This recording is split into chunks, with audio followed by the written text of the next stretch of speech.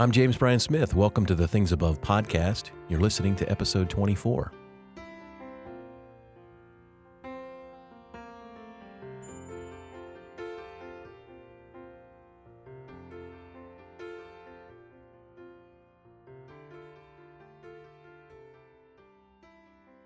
If you missed the pilot episode or this is your first time listening, this is a podcast for what I call mind discipleship. It's a podcast for those who want to set their minds on things above, which is where we get the name, Colossians 3, 1 and 2. Philosopher Marcus Aurelius said, "The soul becomes dyed with the color of its thoughts." That's why we need a steady intake of thoughts from above. If we fill our minds with thoughts from above, our lives will take on the colors of faith and hope and love. Today's thought from above is this: you are God's beloved, even in your worst moments. Many of you know about this podcast. You've been listening, and I appreciate that. I want to thank you for that. And I want to tell you a story about the podcast, and it illustrates a deep truth. So I think in December, we aired our 19th episode, and the person who does our metrics and sounds stuff let us know, our team know, that we had crossed the 50,000 download mark, which was just incredible. We were so excited with that news. We high-fived each other. But then the very next day, I was listening to another podcast that I listen to from time to time. And that podcast began with the announcer thanking all of the listeners and was proud to share the news that they had now aired 100 episodes, I think maybe third season, and that the podcast had just reached over 1 million downloads. Now, what do you think happened to me at that moment? If you're thinking maybe envy or jealousy, that's correct for a little bit. But in that same moment, I began thinking negative thoughts about myself. Now, what just happened? How did I go from, wow, God is great, this is awesome, what a blessing, to, gosh, what a bummer, I guess I'm not that good? The answer is comparison. Now, the kingdom of this world is based on comparison. Paul makes the dichotomy of flesh and spirit. And flesh is not merely the body. For Paul, flesh, the Greek word is sarx, if you're wanting to be a Greek nerd.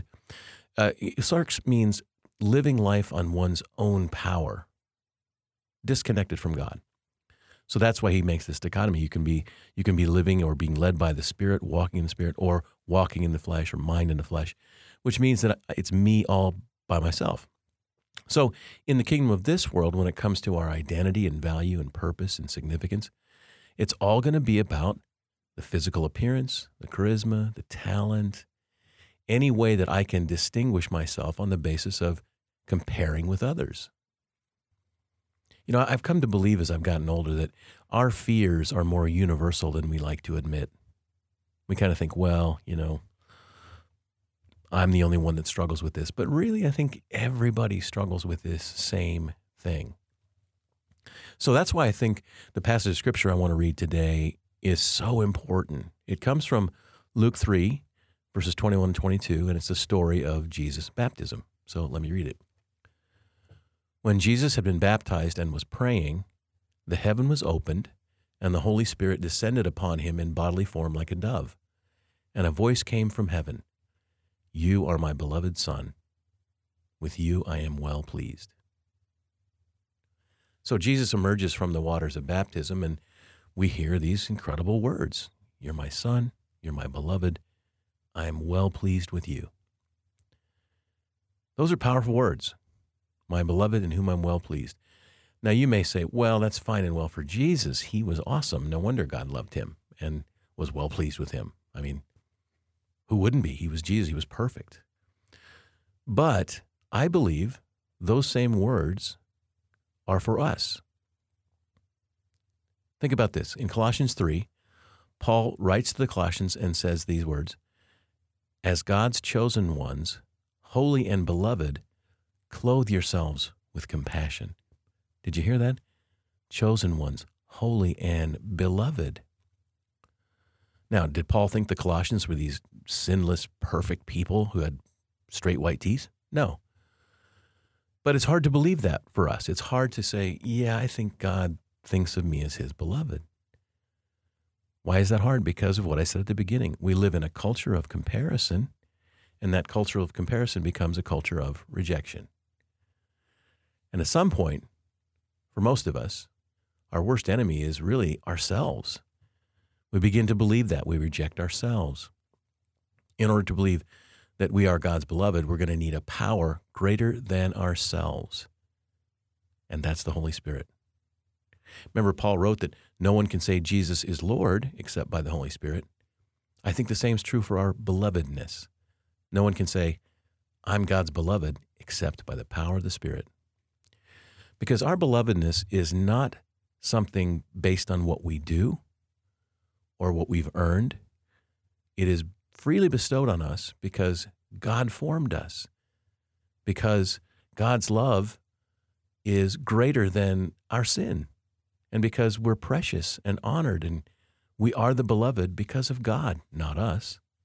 This is an essential part of the gospel. Do you believe that you are God's beloved on your worst day or in your worst moments? That's where it really gets difficult. I mean, it's one thing to say, well, in my head I can say, yeah, Paul called the Colossians beloved. I guess I can, but that movement, the longest 18 inches, they say, from your head into your heart, to get that down in there is challenging. And I asked that question like that, do you believe you're God's beloved in your worst moments? Because that really helps us get at this idea that our belovedness is not based on anything we've done or our physical appearance or anything like that. I have another question that drives it even deeper. If you knew that you were never going to be perfect, that you were never going to overcome all your sins or whatever thorn in the flesh you have, that you are never going to be a better Christian, could you believe that you are God's beloved? I contend that if your answer is no to those questions, then you really haven't heard the gospel. You really haven't heard the good news. Because the good news is this: you are God's beloved. You are God's beloved in your worst moments. You're God's beloved even if you never get better.